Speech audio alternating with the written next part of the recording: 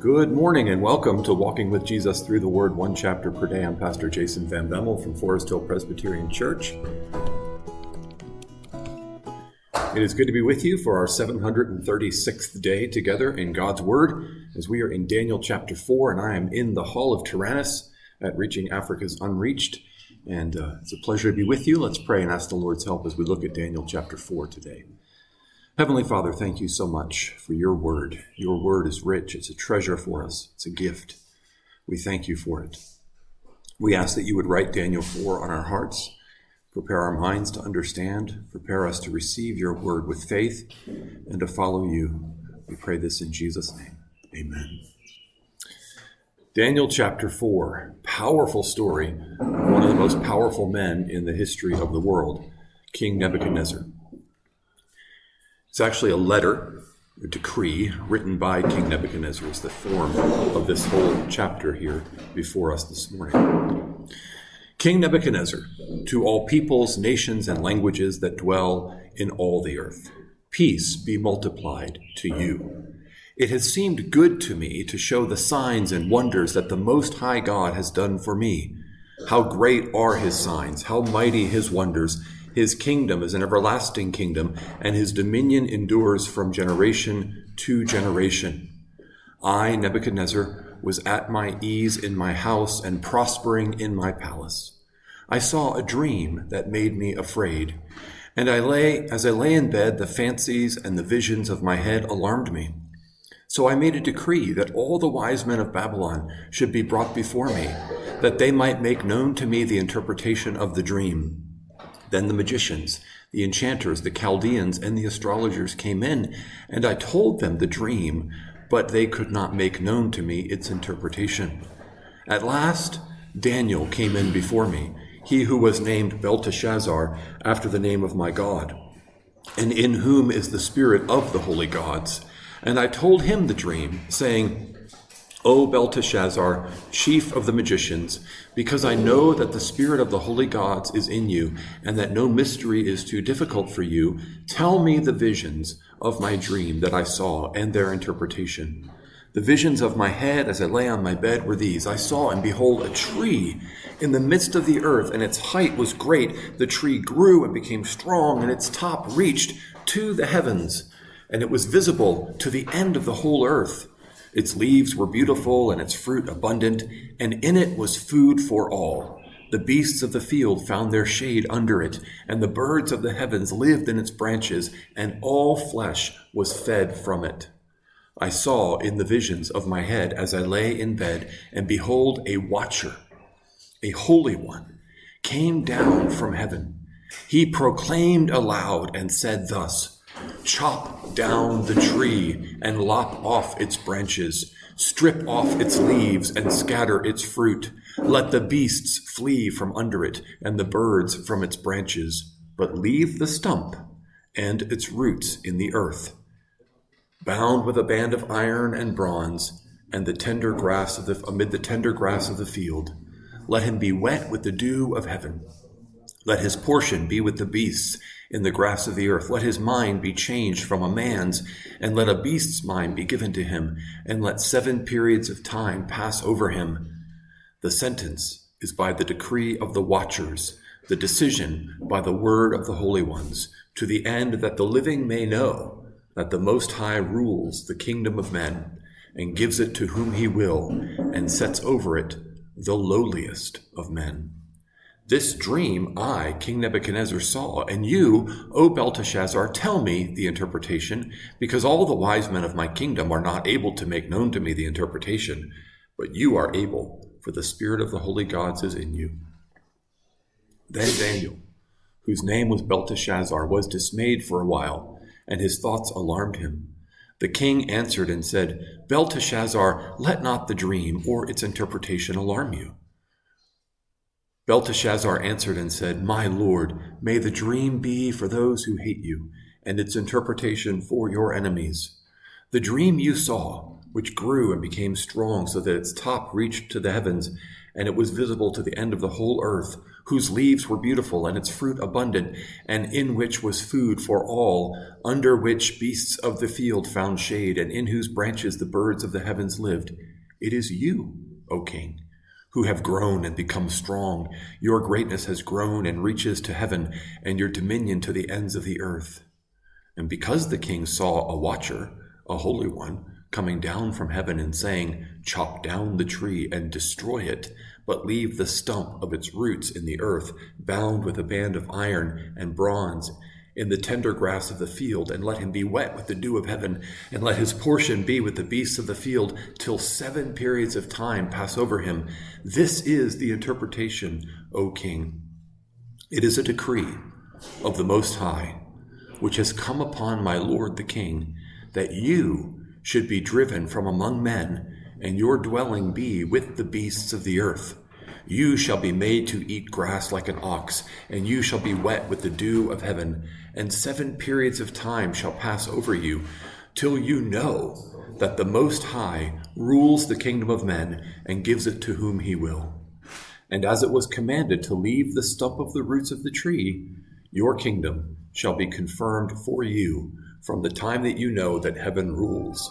Therefore, O king, let my counsel be acceptable to you. Break off your sins by practicing righteousness, and your iniquities by showing mercy to the oppressed, that there may perhaps be a lengthening of your prosperity."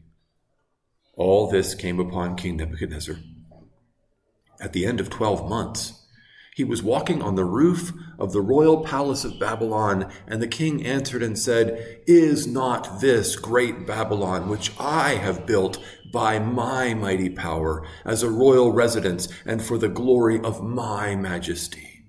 While the words were still in the king's mouth, there fell a voice from heaven, "O King Nebuchadnezzar, to you it is spoken, the kingdom has departed from you, and you shall be driven from among men, and your dwelling shall be with the beasts of the field, and you shall be made to eat grass like an ox, and 7 periods of time shall pass over you, until you know that the Most High rules the kingdom of men and gives it to whom he will." Immediately the word was fulfilled against Nebuchadnezzar. He was driven from among men and ate grass like an ox, and his body was wet with the dew of heaven, till his hair grew as long as eagle's feathers, and his nails were like birds' claws. At the end of the days, I, Nebuchadnezzar, lifted my eyes to heaven, and my reason returned to me. And I blessed the Most High, and praised and honored him who lives forever. For his dominion is an everlasting dominion, and his kingdom endures from generation to generation. All the inhabitants of the earth are accounted as nothing, and he does according to his will among the host of heaven and among the inhabitants of the earth, and none can stay his hand or say to him, "What have you done?" At the same time, my reason returned to me, and for the glory of my kingdom, my majesty and splendor returned to me. My counselors and my lords sought me, and I was established in my kingdom, and still more greatness was added to me. Now I, Nebuchadnezzar, praise and extol and honor the King of heaven, for all his works are right, and his ways are just, and those who walk in pride he is able to humble. Daniel chapter 4 records for us one of the most remarkable incidents in the lives of one of the most remarkable men who's ever lived in the history of the world. Nebuchadnezzar is one of the great conquerors in the history of the world. He built a large empire. It was actually the resurrection of the old Babylonian Empire. Historians call it the Neo-Babylonian Empire, and it's the second true empire in world history after the Assyrian Empire. And Nebuchadnezzar built the Babylonian Empire, the Neo-Babylonian Empire, by conquering the Assyrian Empire. And he became great. He conquered Jerusalem, which the Assyrians were never able to do. And he brought Daniel, Shadrach, Meshach, and Abednego as captives to Babylon. There were many, many others who were brought as captives. Eventually, all of Jerusalem and Judea would be deported, and they would be brought to Babylon. And later, Ezra and Nehemiah tells the story of their restoration to the promised land. But here, Daniel is in exile, and he's serving in the royal court of the most powerful man on earth. And this most powerful man on earth has had a very, very troubling dream. Now, this dream, on the surface of it, when you hear Nebuchadnezzar tell it, it seems pretty easy to understand the message that he's being sent by God. Earlier in Daniel chapter 2, Nebuchadnezzar had a dream, and he didn't even tell his advisors what the dream was. He told them, you have to tell me what the dream was, and then you have to interpret it. And even after the dream was known, this statue of 4 parts, the meaning of it was not really that obvious, but this one seems rather clear and rather obvious. I personally suspect that the reason why the other wise men, enchanters, and magicians did not want to say anything to King Nebuchadnezzar is because they were afraid of him. They feared man instead of God. They didn't want to be the bearer of bad news, because sometimes when you're dealing with very powerful people, if you're the ones to bring them news they don't want to hear, it could cost you your life. Even Daniel, when he gives the faithful interpretation to Nebuchadnezzar, confirming, I think, what Nebuchadnezzar already suspected in his mind, that this was a dire warning from the Most High God. When Daniel gives him the interpretation, he prefaces it with, may this dream be of your enemies and not of you. But then he goes on to say, it's of you. And this dream is really a lesson in humility and in sovereignty.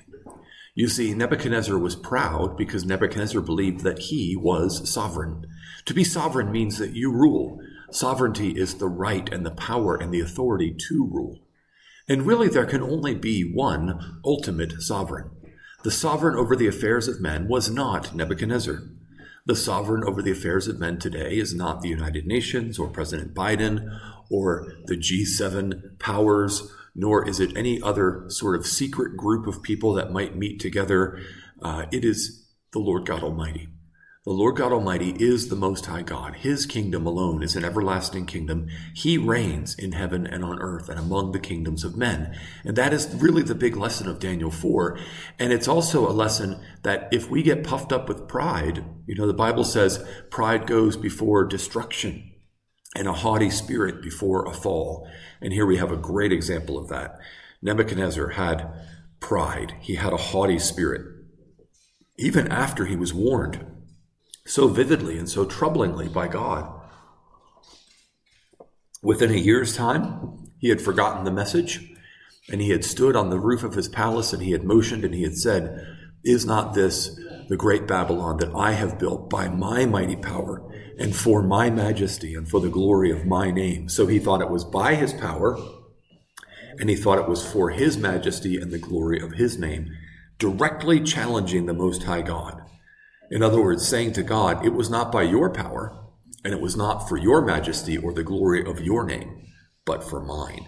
He's putting himself in the place of God.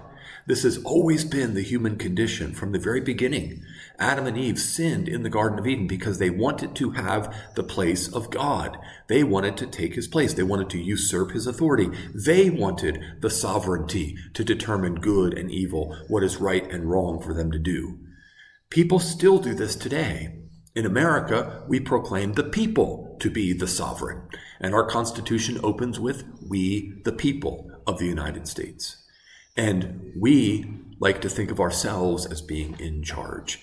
And that's why a lot of Christians in America have adopted a version of Christianity that's very man-centered, very self-centered. It's all about me and my happiness and getting what I want and how I can have a better life and how I can be more successful.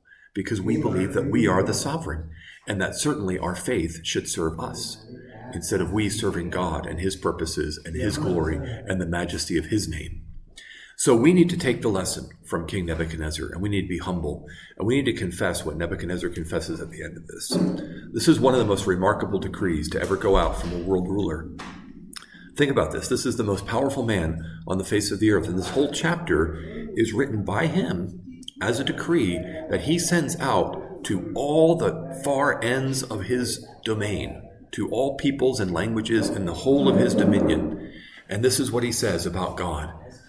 His dominion is an everlasting dominion. His kingdom endures from generation to generation. All the inhabitants of the earth are accounted as nothing, and he does according to his will among the host of heaven and among the inhabitants of the earth, and none can stay his hand or say to him, "What have you done?"